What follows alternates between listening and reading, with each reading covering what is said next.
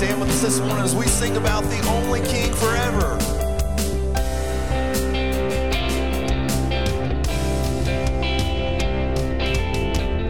Sing out with us this morning. Our God, the firm foundation, our rock, the only solid ground. As nations rise and fall, kingdoms once strong now shaken, we trust forever in your name, the name of Jesus. We trust the name of Jesus. You are the only King forever. Almighty God, we lift you higher. You are the only King forever, forevermore. You are victorious, you are the only King forever. Almighty God, we lift you higher. You are the only King forever, forevermore. You are victorious.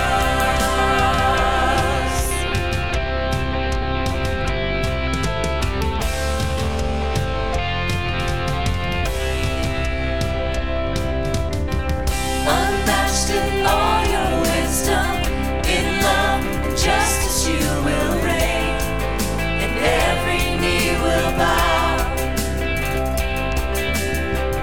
We bring our expectations, our hope is anchored in your name, the name of Jesus. We trust the name of Jesus. You are the only King forever. Almighty God, we lift you higher. You are the only King forever, forevermore. You are victorious. You are the only King forever. Almighty God, we lift you higher. You are the only King forever, forevermore. You are victorious.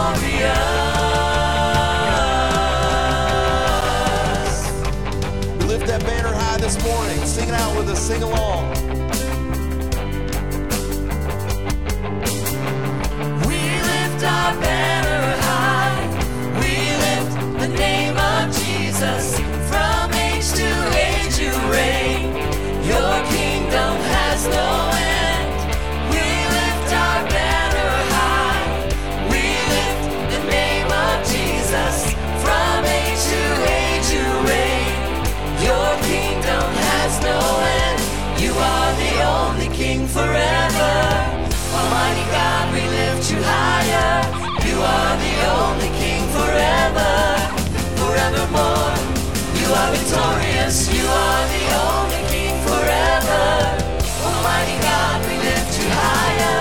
You are the only King forever, forevermore. You are victorious.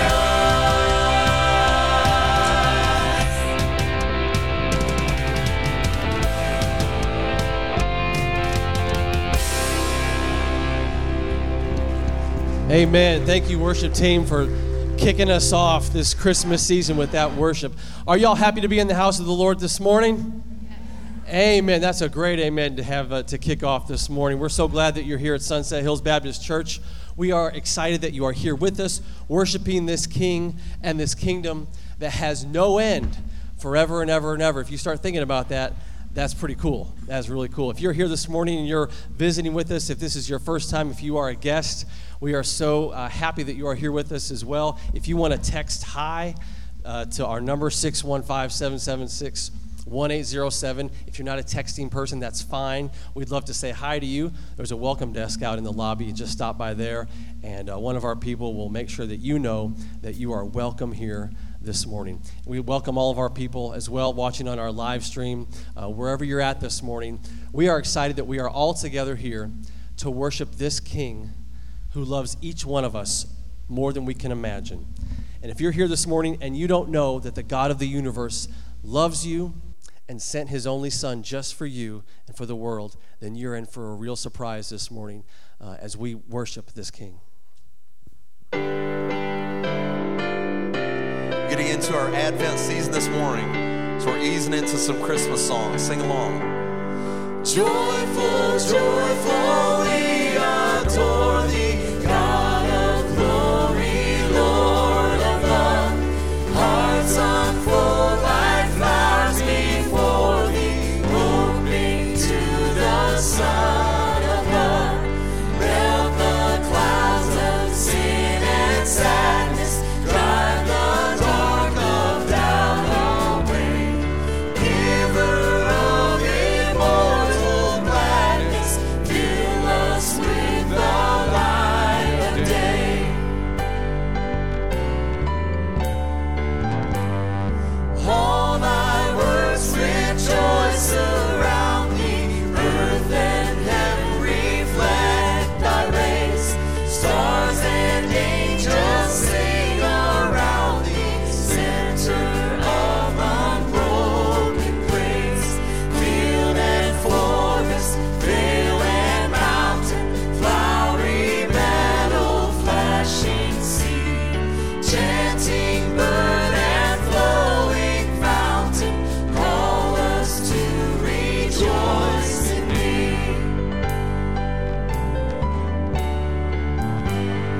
Thou art giving and forgiving, ever blessing, ever blessed, wellspring of the joy of living, ocean depth of happy rest.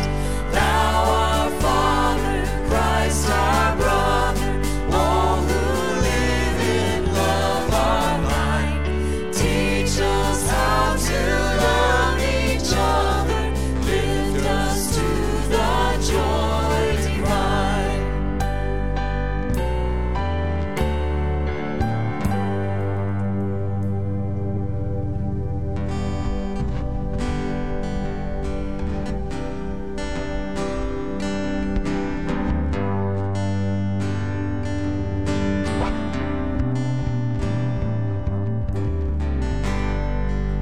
Worthy of every song we could ever sing.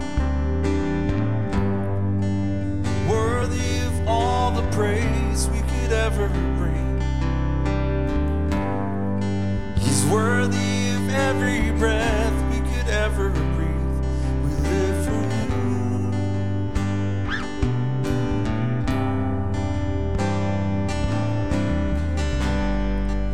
Jesus, the name above every other name. Jesus, the only one who could ever save. Worthy of every breath we could ever breathe. We live for you. Live for you.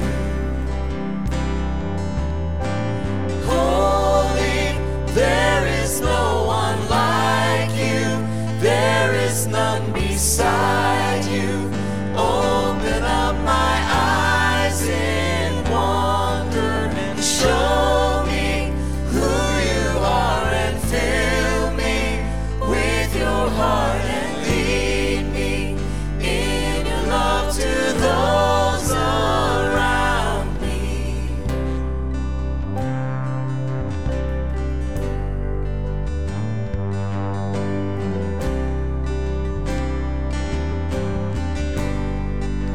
Worthy of every song we could ever sing. He's worthy of all the praise we could ever bring. Worthy of every breath we could ever breathe. We live for you.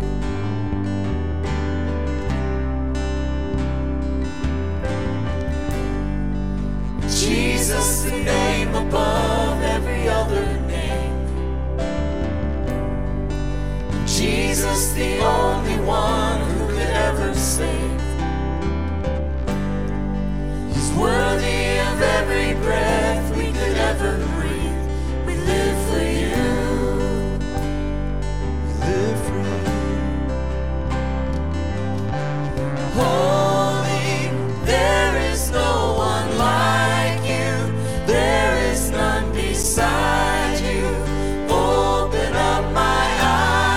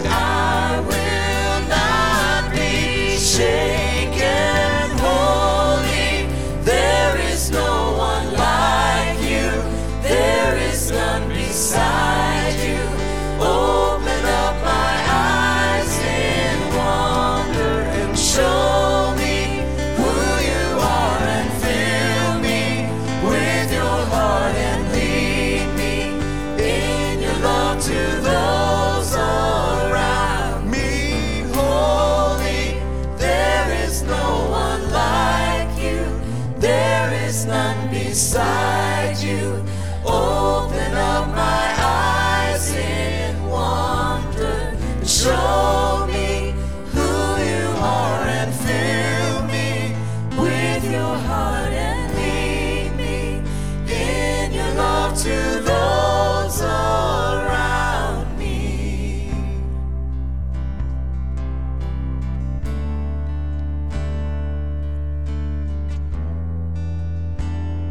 As we prepare our hearts for the coming of the Lord, we prepare our homes for the arrival of family and friends.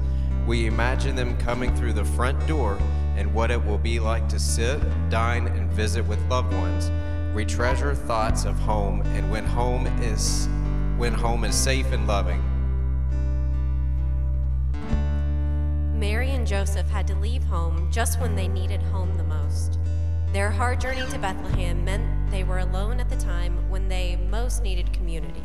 Yet God was with Mary and Joseph in their wandering. They experienced God as a protector and sustainer, even as they traveled from their home to the unfamiliarity of Bethlehem for the census. Once there, they experienced God as keeper of promises. Jeremiah 33:14-16 says, "The days are coming, declares the Lord, when I will fulfill the gracious promise I made to the house of Israel and to the house of Judah. In those days and in that time I will make a righteous branch sprout from David's line. He will do what is just and right in the land. In those days Judah will be saved and Jerusalem will live in safety. This is the name by which it will be called, the Lord our righteousness." Today, in a world that makes the barn in Bethlehem feel like a very long time ago, God calls for community to help keep children safe and to give homeless shelter.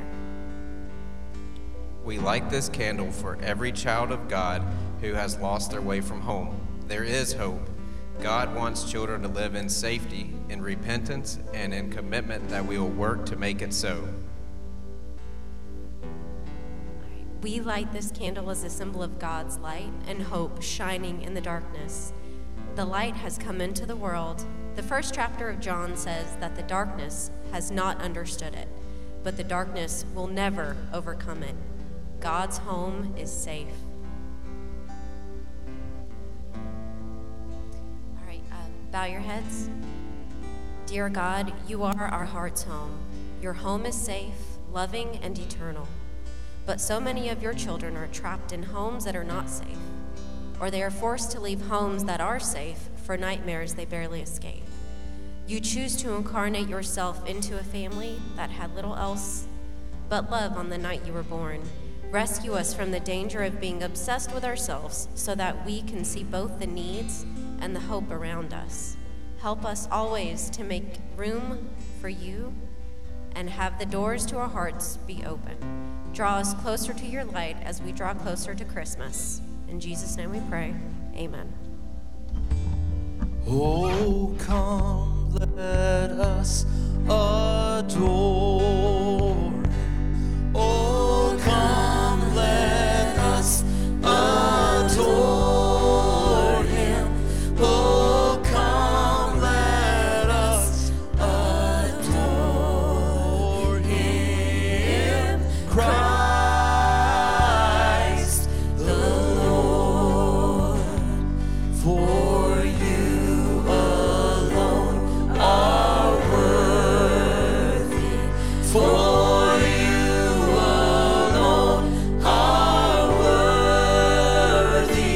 For you alone are worthy. Christ the Lord, and we'll give you all the glory. We'll give you all the glory. We'll give you all the glory.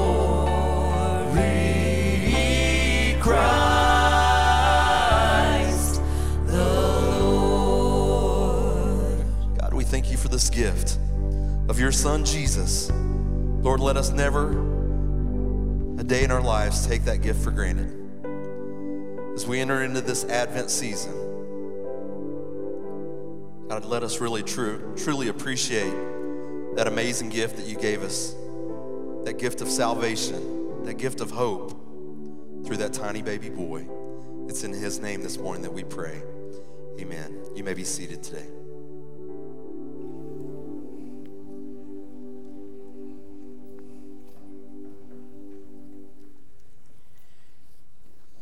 Starting a brand new series this morning for the Advent season entitled Welcome Home. In fact, all this next year that we're about to go into, in 2023, we're going to use this as a year-long theme at Sunset Hills at various times during the year. Our church is a very welcoming church. This is one of the many characteristics of Sunset Hills that sets us apart from many others. I have often heard people say, after visiting with us several different weeks, that they just feel like when they come here that this just feels like home, feels comfortable. Well, we don't want it to be too comfortable, but you know what I'm saying. We want it to feel like a place where you are welcomed and that it feels like home. And I really like that about our church family, and you'll be hearing more about this in the months ahead. But we're launching this theme starting today and throughout the Advent season, using different rooms and places that we find in a typical home. We're going to take into account different scenes of the story of Jesus' birth that we're so familiar with, and we're going to explore the true meaning of Christmas as we look at these different rooms. Let me ask this question. How many of you have already started your Christmas decorating? Let me see your hands. Wow, that's over half of us, it looks like, you know. It's like it's already happening. I for the rest of us, I know it's just like we just got through with Thanksgiving. Gee, give us a break, right? Give us some time to enjoy the Thanksgiving season. I mean, can we not just give Thanksgiving its due? It seems like it just gets lost in between all the hoopla of Halloween and Christmas. And we just seem to overlook what seems to be a forgotten holiday these days with Thanksgiving. But the reality of it is Christmas is just right around the corner. And we all like our Christmas decorations. At least I do. I enjoy seeing them. I'm not so sure I enjoy decorating so much as I like the result after we see the decorating that's been done, all the work that's been done. And so at our house, we like to enjoy our decorations for more than just a few weeks. So the earlier we get started, the longer we have to enjoy them before we finally get around to taking them down around Valentine's Day or something like that. No, it's not quite that far, but maybe Martin Luther King said. We actually leave our lights on quite a while because, you know what, I work hard putting those lights up, and why not just leave them on, right? You know, we're the last house in the neighborhood usually to turn them off. But I'm behind compared to what I've seen my neighbors doing, so I've got to get on the ball and get my lights up. Christmas decorations are truly fun to look at. Emily and Co., they have a son. His name is Eli. You've met Eli before. He's 3.5 years old or so, and Eli is just so excited about Christmas. He can't wait to get the tree down. He knows exactly where they have kept the tree in the attic, and he can't wait to get it down. Well, they finally brought it down, I think, yesterday, and he had already gone to bed. When he woke up yesterday morning and he saw that the tree was up, he looks at it, he says, "Oh, that's the perfect tree. And this right here is exactly where my car hauler is going to go." So, I mean, he's got it all figured out. I mean, he's ready. You know, he knows where the car hauler is coming from TJ, what's it called? TJ Must or Max? What? Mast. He calls it TJ Mast. He saw a car hauler there, and he says he's convinced his mom that Santa Claus is going to go to TJ Mast and bring him his car hauler and put it right there under the tree. That's what he's going to do. Christmas decorations, like I say, they're really enjoyable to look at. They just seem to light up what is otherwise a drab time of the year, the winter time, as one of the special places that people seem to like to decorate is the front door. The front door. The first area of the home that we typically look at. I suppose that practically every dwelling there is has a front door. Now, I know that there are other doors to a house. There's back doors, there's side doors, there's porch doors, there's patio doors, there's garage doors, there's bedroom doors, and thank goodness there's bathroom doors, kitchen doors and closet doors, and maybe even trap doors. Anybody have a trap door in your house? Really? Am I the only one that has a trap door in my house? I do.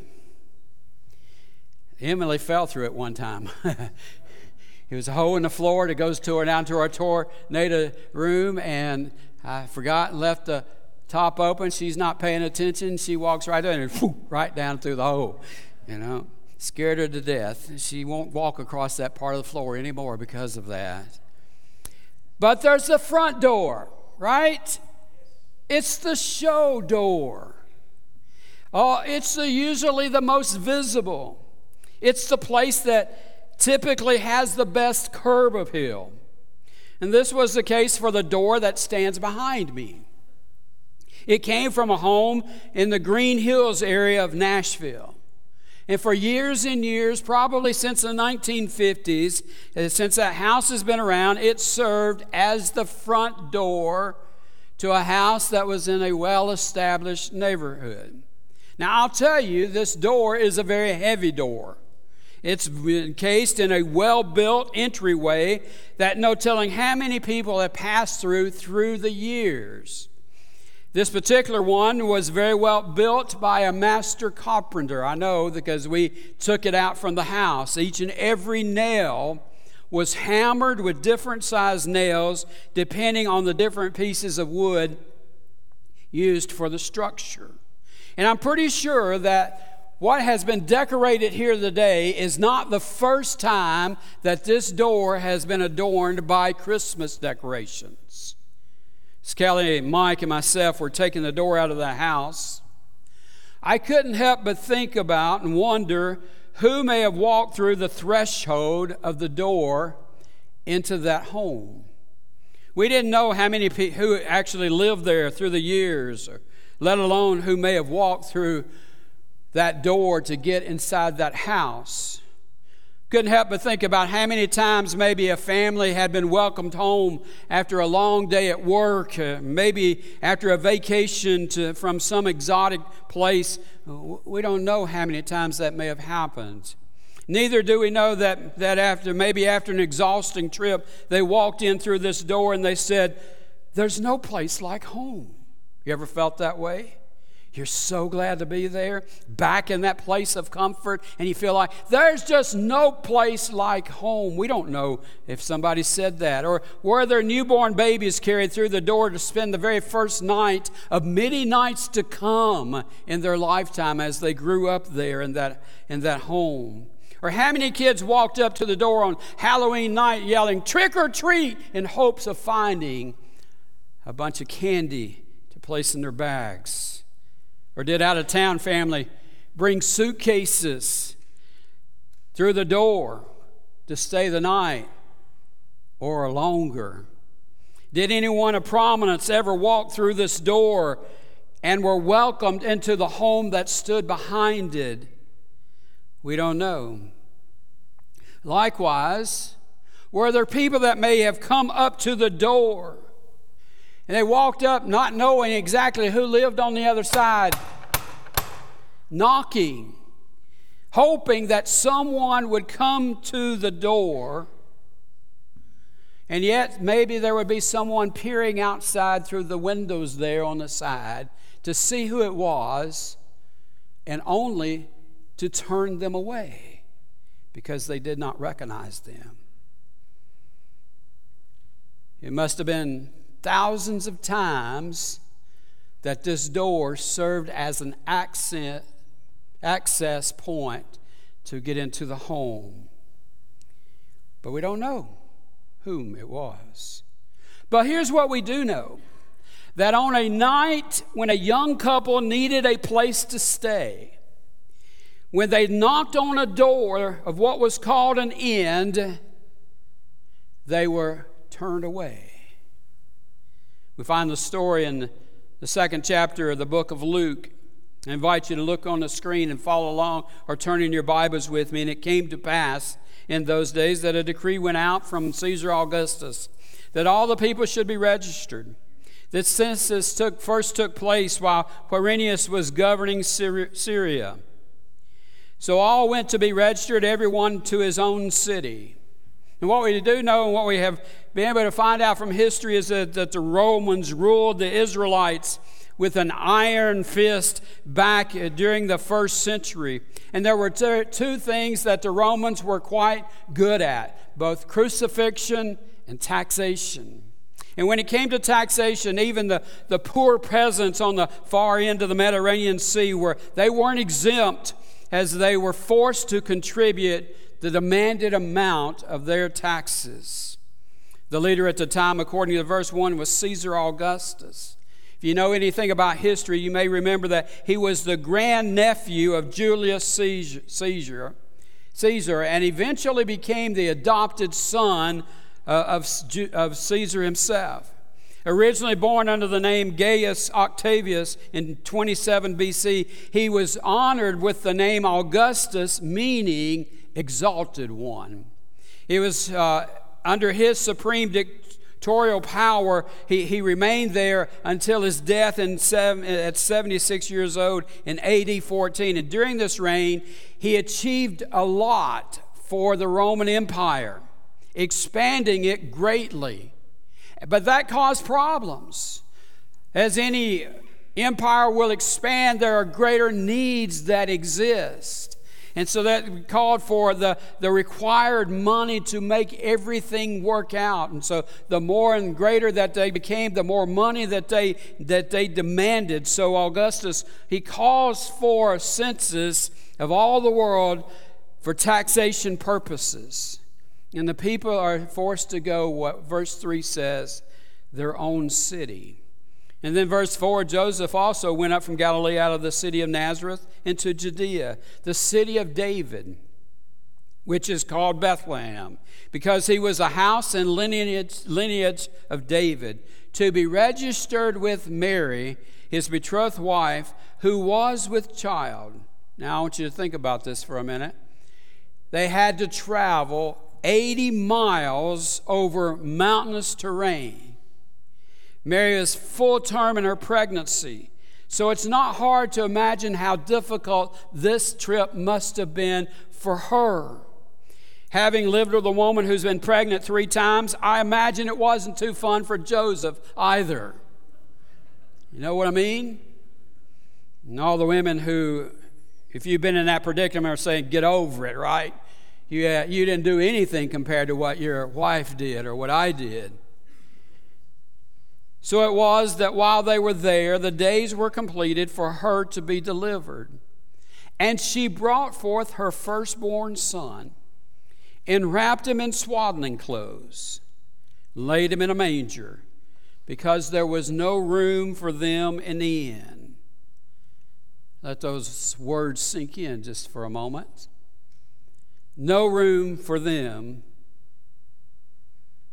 in the inn.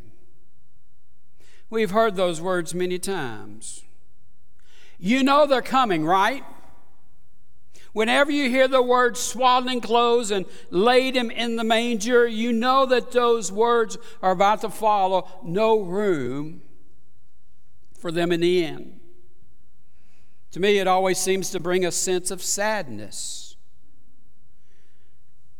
that there was no room.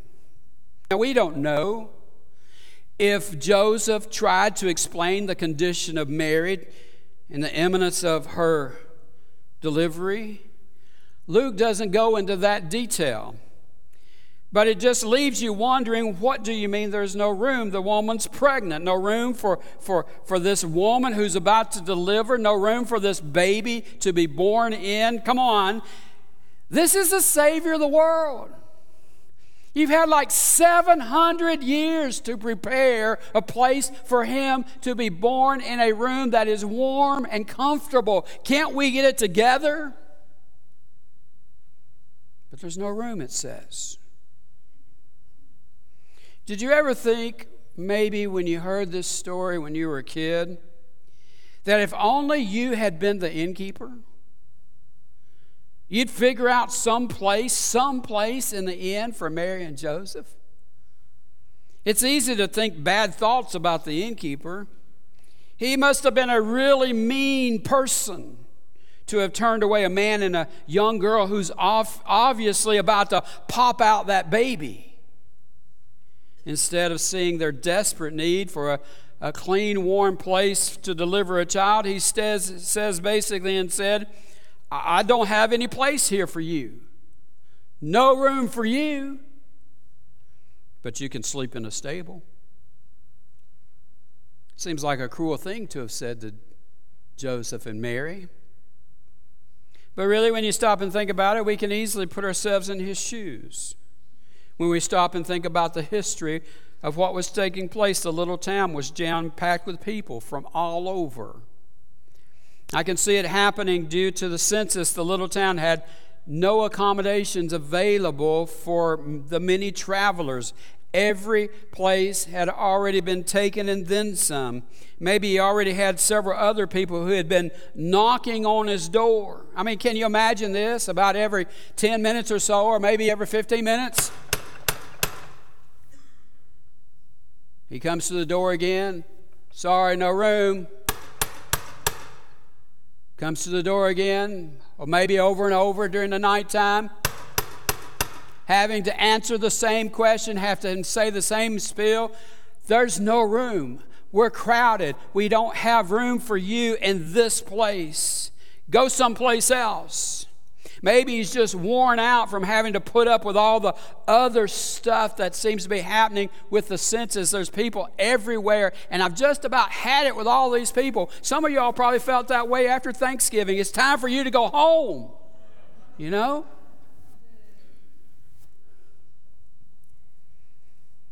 There's a couple here. They're not here. They're in Spain right now. Recently joined our church.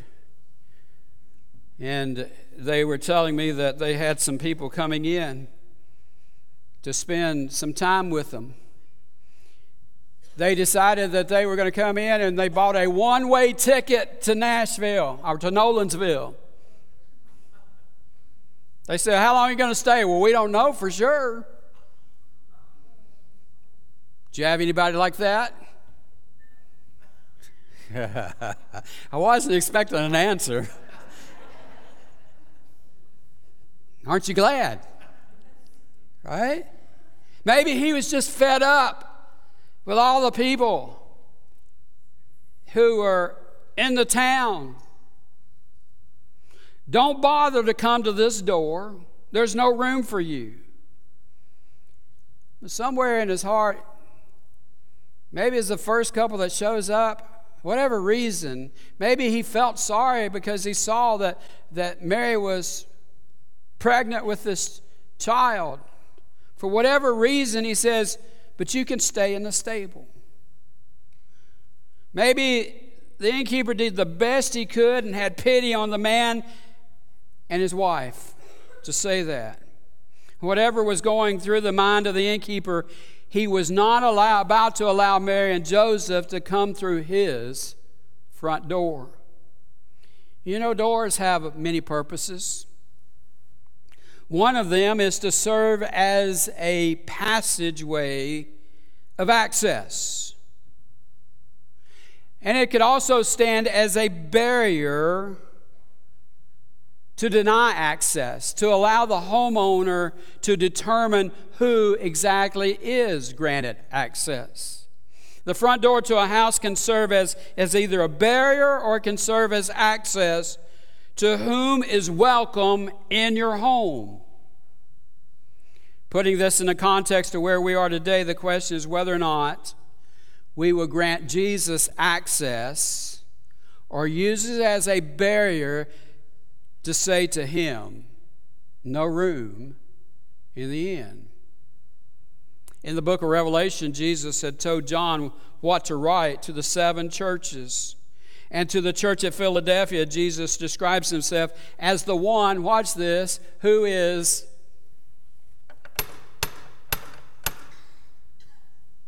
knocking at the door. Behold, I stand at the door and knock. If anyone hears my voice and opens the door, I will come into him and dine with him, and he with me. He's talking about standing at the door of what? Not a front door of a house as this is, but he's talking about standing at the front door of our lives where the heart is, the front door of our heart. And we have a choice whether or not we will grant access for him to come in, or whether or not it will stay as a barrier for him to stay out. We often take this verse as meaning it's for unbelievers, with Jesus standing and wanting them to let him into their hearts. And it is. And unbelievers have an opportunity to let Jesus into their hearts when he knocks and they respond. Certainly that's one of the purposes of it. That's why he came. But remember whom this is being written to. He's writing to the church, and he's saying that whoever hears his voice and opens their heart, that he would come into their lives and fellowship with them. Have not all of us been in some of the same situations when it came to allowing Jesus access to come in and dine with us in our hearts, been just exactly like the innkeeper in our relationship with God? Have we not gone to the door and before answering we look to see who's there? Whether or not we really want to let that person in. I mean, I don't know about you, but in our house, we've got a front door, and not here, but on this side, we've got windows similar to this right here. And you know what? When somebody comes to my door,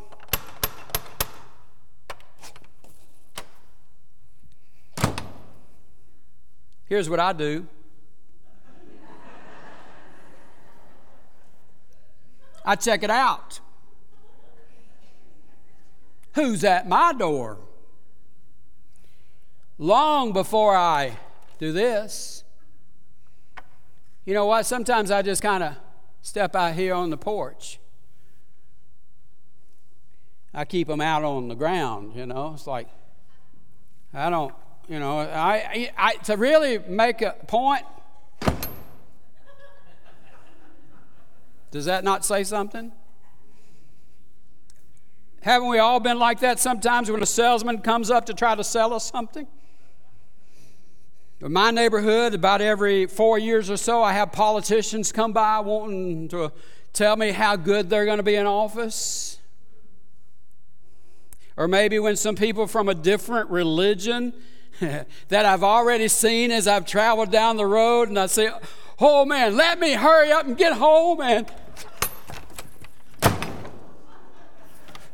man, that was fast. That was a close one. Have we not done that from time to time? Yes, you have. We've chosen to keep the door as a barrier to what they want to tell us. And then there are those who may come up to your door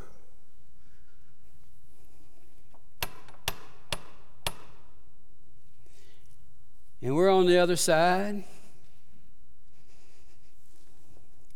And we do the same thing. Oh, man, I'm so glad to see you. Won't you come on in? Anybody does it like that, you might better run, right? But that's how we do, right? See, people that we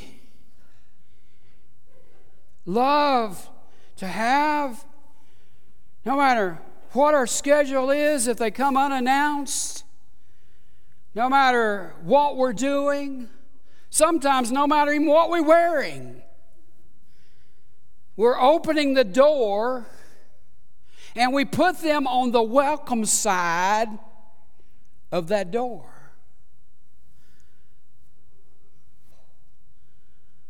Which one is Jesus for you? What happens when Jesus comes to the door? Now, I know what the right answer is. And I know if you were sitting in a life group and somebody asked you that, you'd probably say, I'd let Jesus in, yeah. But really and truly, do we grant him access and welcome him into all areas of our life? Or do we keep the door closed as a barrier to deny entrance? Make no mistake about it.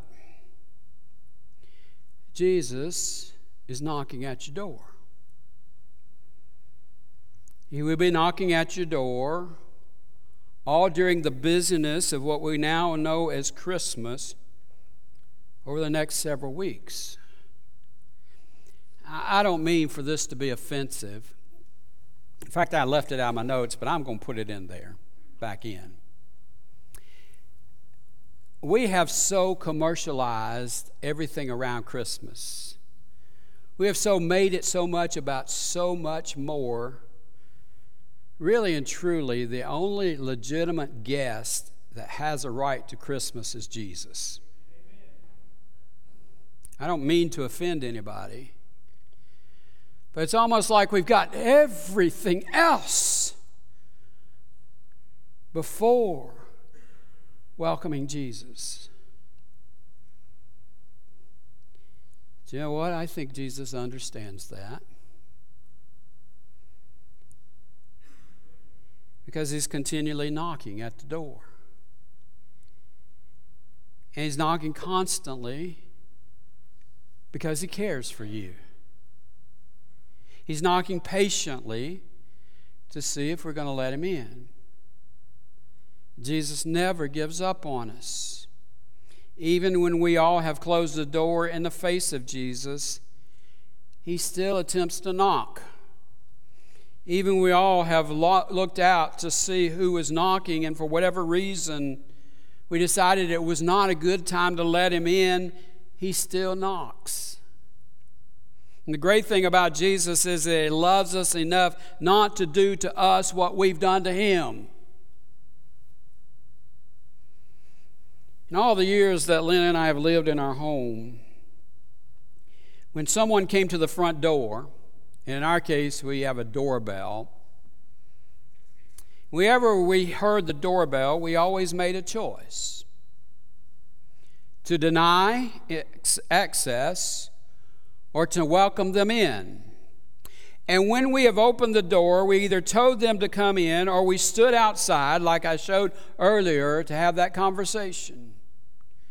No one, since we have lived there, has ever tried to force themselves to come into our home. Likewise, Jesus will never enter where he isn't welcome.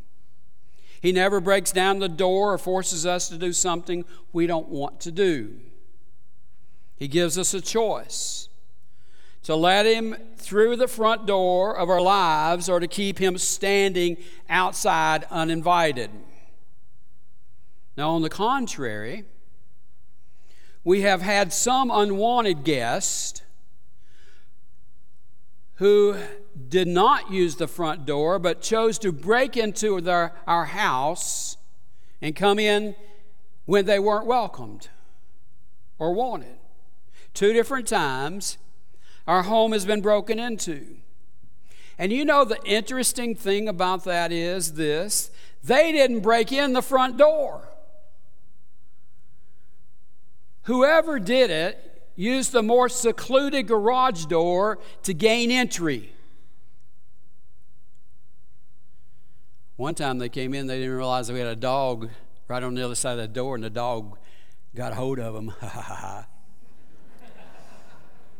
That's not very nice of a pastor, is it? I should have just said, "Come on, help yourself in." No, I wouldn't have done that either. But there was no invitation given. Just an unwanted intrusion into our lives. You know what this is a picture of? How Satan seems to operate. He breaks into our lives in nasty ways to cause disruption and chaos and turmoil. Never invited. He's trying to stay way too long. Disrupting our lives, trying to make us miserable.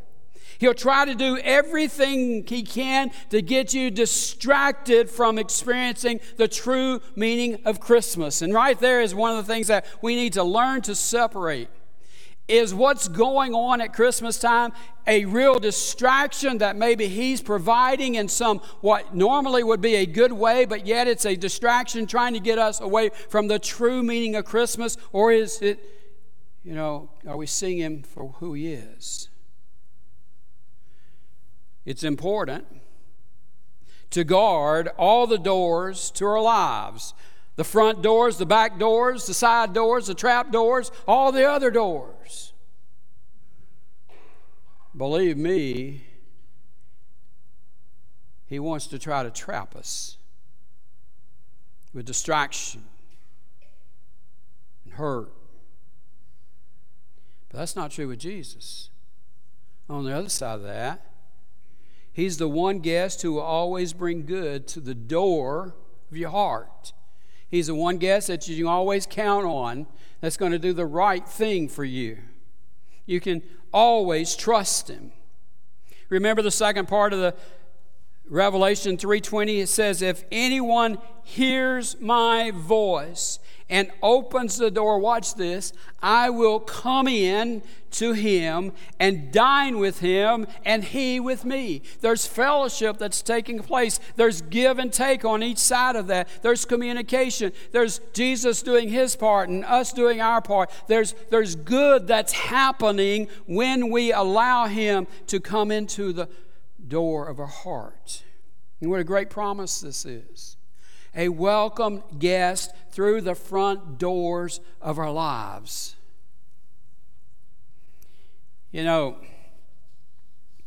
Maybe you've participated in times past in something like this as a kid or acted it out in some other way. The Christmas story has been acted out in Christmas pageants millions of times through the years.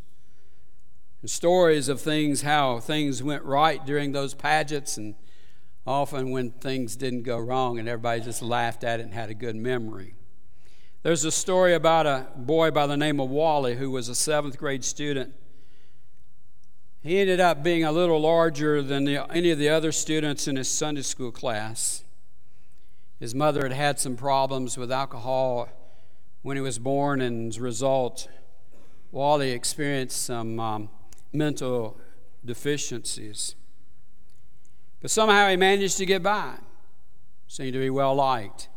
And Christmas time came, and his class decided to put on a Christmas pageant. Since he was the biggest, Wally was selected to be the innkeeper. And just like the description that I had earlier this morning, the innkeeper was made out to be some kind of villain in the Christmas drama. So they coached Wally to be just as mean as he possibly could.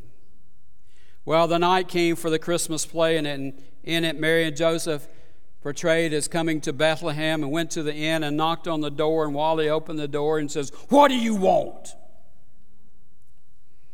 Just as mean and gruff as he possibly could. And Joseph said, "We need a room. We need a place to stay tonight." "Well, you'll have to stay someplace else," said Wally, "because there's no room here." And Joseph said, "But my wife's expecting a baby any time now. Isn't there some place we can stay where we're all protected from the cold and where she can deliver her child?" Then silence. Wally had forgotten his lines. From the heart behind the curtains, you could hear someone saying, "Be gone, be gone." Finally, Wally managed to say, "Be gone." Mary and Joseph sadly turned to leave, and just about the time they did, Wally said, Wait a minute. You can have my room." Maybe Wally, better than anybody else, communicated the real spirit of Christmas that night. You can have my room. like us say, you're welcome here. You're welcome into our home. You're welcome here into my heart. In a sense, we're all innkeepers. And we must decide whether we will allow Jesus to have room in our hearts this Christmas. And there will be much to try to crowd out a place, other things besides Jesus, and compete for the available space with Him. We really should be better at making a place for Christ than the innkeeper tells us about, because unlike the innkeeper, we know who Jesus is. We know what He did for us. And yet our lives just seem to be so busy, taken up by work or by the business of Christmas, by the preparations of celebrating the holidays, and often we forget the true meaning of Christ's coming. And if we're not careful, we'll only carve out just a little bit of space for Jesus when He deserves so much more. He is the most important at this time of the year. We need to remember that we're not alone. We need to remember that we're not unloved. And we need to remember that we're not without hope.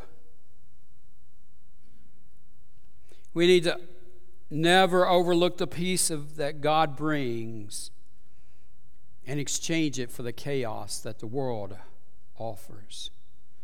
Jesus came into this imperfect world without room for Him. Yet He was born here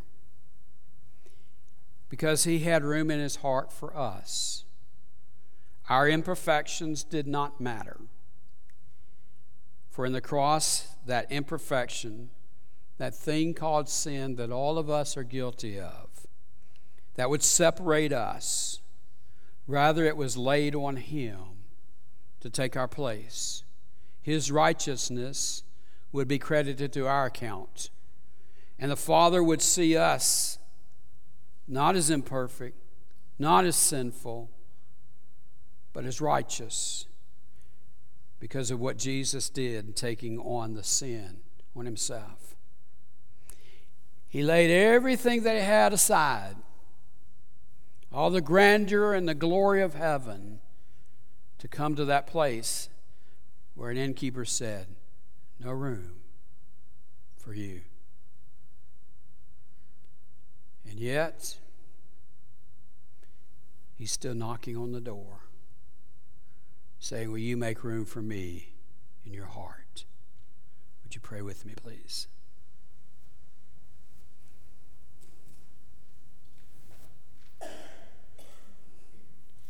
As we move beyond the Thanksgiving time in our country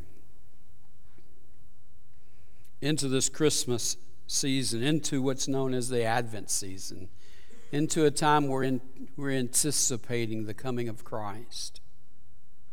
Even though He came 2,000 years ago, thank goodness we still recognize and we celebrate this incredible thing called Christmas, where the world really does seem to stop and celebrate maybe the wrong things, but at the heart of it is Jesus. He's the reason. It's my prayer as a church, as a people, that we take time to recognize that Jesus is knocking on the door. Maybe He's knocking on your door as an unbeliever. He's saying, I want to love you. I died for you. I came so that you could experience that right relationship with God. Maybe you've already accepted Jesus into your heart. You just need to make some room for Him, to just keep in mind and make Him a priority. You know, I know there's going to be busy stuff happening, but God, would you just help me keep Jesus as a priority as we enter this season. I don't know if you've got a reason that you need to spend some time with God this morning, but in a moment we're going to have this time of invitation that we have every Sunday, just to give you a chance just to do business with God. If God's leaning on your heart, saying you need to do some business here in this altar, please take advantage of it now. You see, you're either granting access or you're denying him entrance. Don't deny him. As we stand and as we sing, Father, just do what you need to do in this time. In Christ's name I pray, amen. Please stand.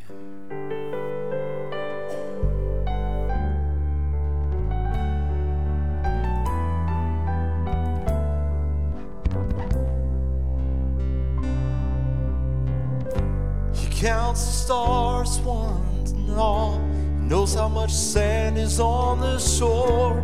He sees every sparrow that falls. He made the mountains and the seas. He's in control of everything, of all creatures great and small. But he knows my name. Every step that I take, every move that I make, every tear that I cry, he knows my name. When I'm overwhelmed by the pain, I can't see the light of day, I know I'll be just fine, 'cause he knows my name.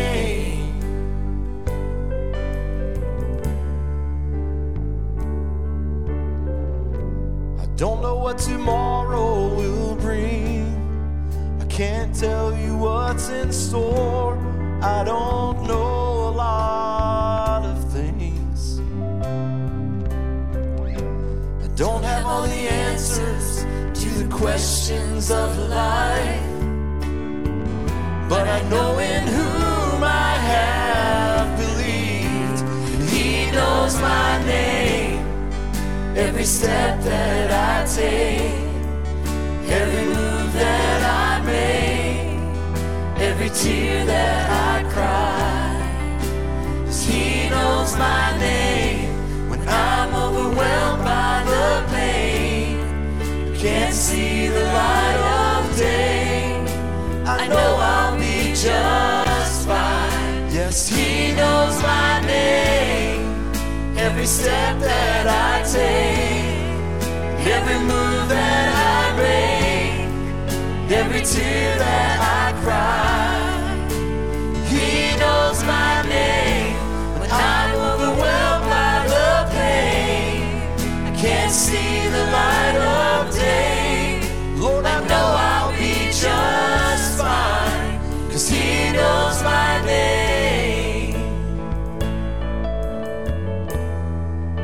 Yes, he knows my name. He knows my name.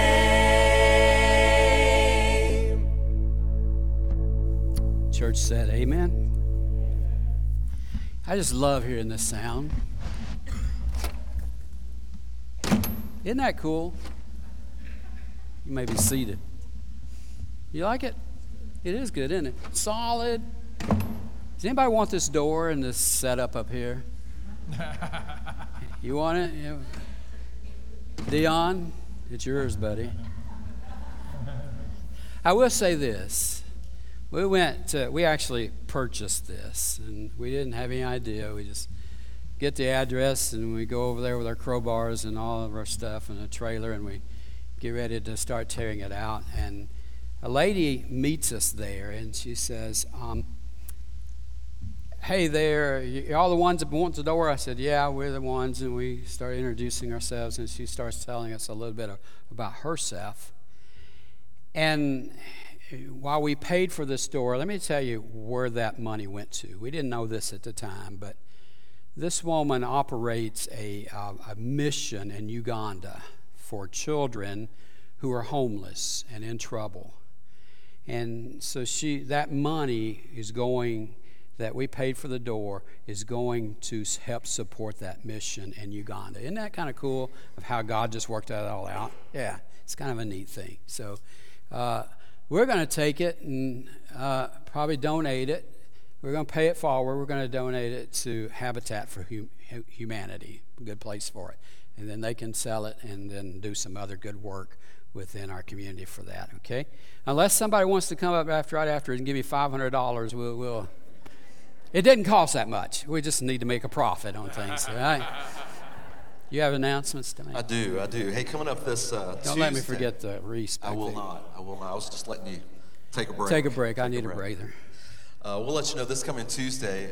We have not really started decorating for Christmas yet. Of course, it's still November, and we're kind of easing into Christmas. But next week, we're going to be full on Christmas, and I'm excited about that. And if you've been here before, you know the place looks fantastic through the month of December, but it takes a little work. And so this coming Tuesday, we're asking folks to come and join us for Christmas decorating. And we're going to feed you. We're going to start around 9 o'clock in the morning.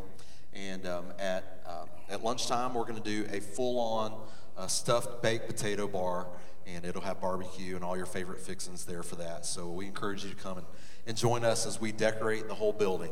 We're going to be hitting the white building down there for our students and our larger building here for our children and adults. Then coming up this Thursday, don't forget this, ladies, this is the last day that you can sign up for this, and it's our favorite things. December 1st, 6:30, you bring 3 identical things, all of your favorite thing, and you'll go home with hopefully 3 brand new favorite things, and just a great time of fellowship with all the ladies here as well. I have one more announcement. It is about our Parents' Night Out. So Parents' Night Out is coming up December the 10th, and this also has a dual purpose. Not only will it give you a time to do some last-minute shopping for your family, maybe for your young ones there, but our students are going to be helping with Parents' Night Out, and the money that you give for that babysitting service will go to help offset their camp fees this summer. So I know we've got several that have already signed up that said we're excited about the mission and coming and watching the kids for Parents' Night Out, and that has a dual amazing purpose as well. So next Sunday, we're going to explore the junk room. The junk room. If I were to ask for donations for that, we would be overwhelmed with stuff that you would bring to us. So we don't want your donations for that. We have plenty of junk around here that will easily make a room. All you have to do is look in this room right over here, and you'll see a junk room. Seems like every space we get becomes a junk room in no time at all. Is it like that at your house? Yeah, is it? It is at our house. I've threatened to take pictures of my house, but I want to go home and eat afterwards. And so I've been warned not to. All right. Then one of the things that we are doing and using some decorations is we're encouraging you, if you'd like to purchase a wreath that are back on the table. Many have already been purchased. In fact, only ones that are available are the wreaths that are on the first tables just as soon as you come through the doors back there, or the last tables before you enter the foyer. You can look at those tables there and you can see what's not been purchased. And we're just saying, hey, if you want to buy a wreath, we're going to place them in a very prominent location. Believe me, it is a very prominent location.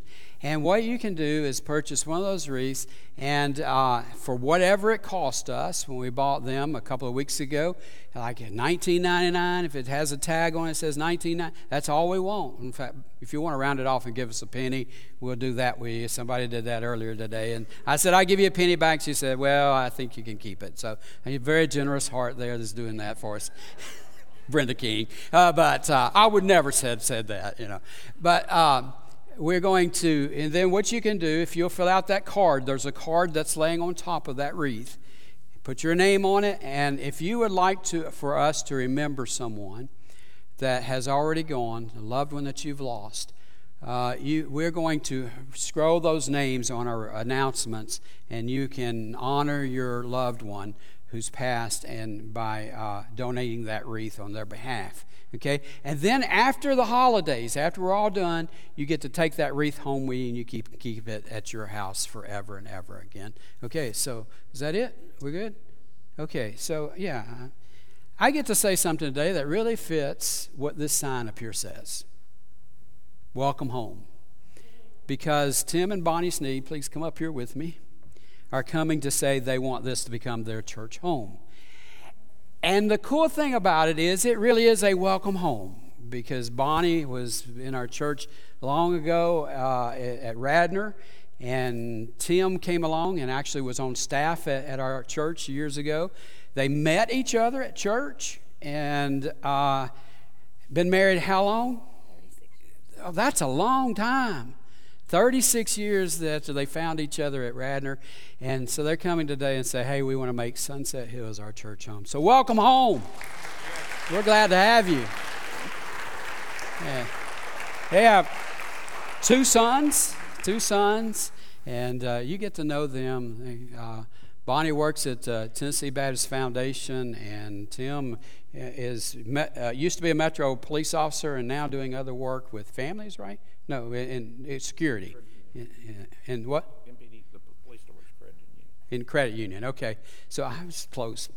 Not really, but anyway, we're glad that they have come to make this a part of their church home and our church family. So God bless you and us as we together labor in this community to do what he wants us to do so that we can welcome more people home into the kingdom of God. Okay, I'm going to ask you to go out and stand in the foyer out there, and please go by and give a hug, a handshake, or just tell them you're glad to see them come and be a part of our church family. Would you please stand? Are we good? Yeah, we done? Yeah. Really? Hey, our normal schedule of activities resume this week. Children and student ministry on Wednesday, along with our prayer group at 10:30 on Wednesday morning. Pray with me. Lord, thank you for today. God, we thank you that God, you don't force your way into our lives, but God, you give us a choice. And God, we're just so grateful that, Lord, that we have that choice. And my prayer today is that, God, we choose to use our door as a welcome entry. And God, that God, other people would be able to see that. And that, God, we would welcome them into our lives, God, because we have great news to share. So let's share that in everywhere that we go this week. Let everything that we do bring glory to you. We love you, God. It's in your Son, Jesus' name we pray. Amen. Have a great week. Hi, good morning. This is Kelly. I want to take a moment to personally thank you for joining us for today's live stream. I hope today's message was encouraging and inspiring for you. You know what? We would love to hear from you. If you're here today and you made a decision for Christ, or maybe you just have a simple prayer request, we would love to know about that. You can text the word prayer to 615-776-1807. One of her pastors will be back in touch with you. Hey, if you're in the neighborhood, we'd love to see you in person. You can join us for life groups at 9 a.m. or blended worship at 10 a.m. And let me say this, from your youngest family member to your family member that has the most years of life experience, we have a place for you. You know, I believe that we're living in unprecedented times. People all around us are looking for sources of hope. And you and I, we both know where that hope is found. We have a God who loves us, and he wants to meet us right where we are. But you know what? He loves us too much to keep us there. So come and join us, whether online or in person. We would love to shake your hand, give you a smile, and do life with you here at Sunset Hills. Have a great week, everybody.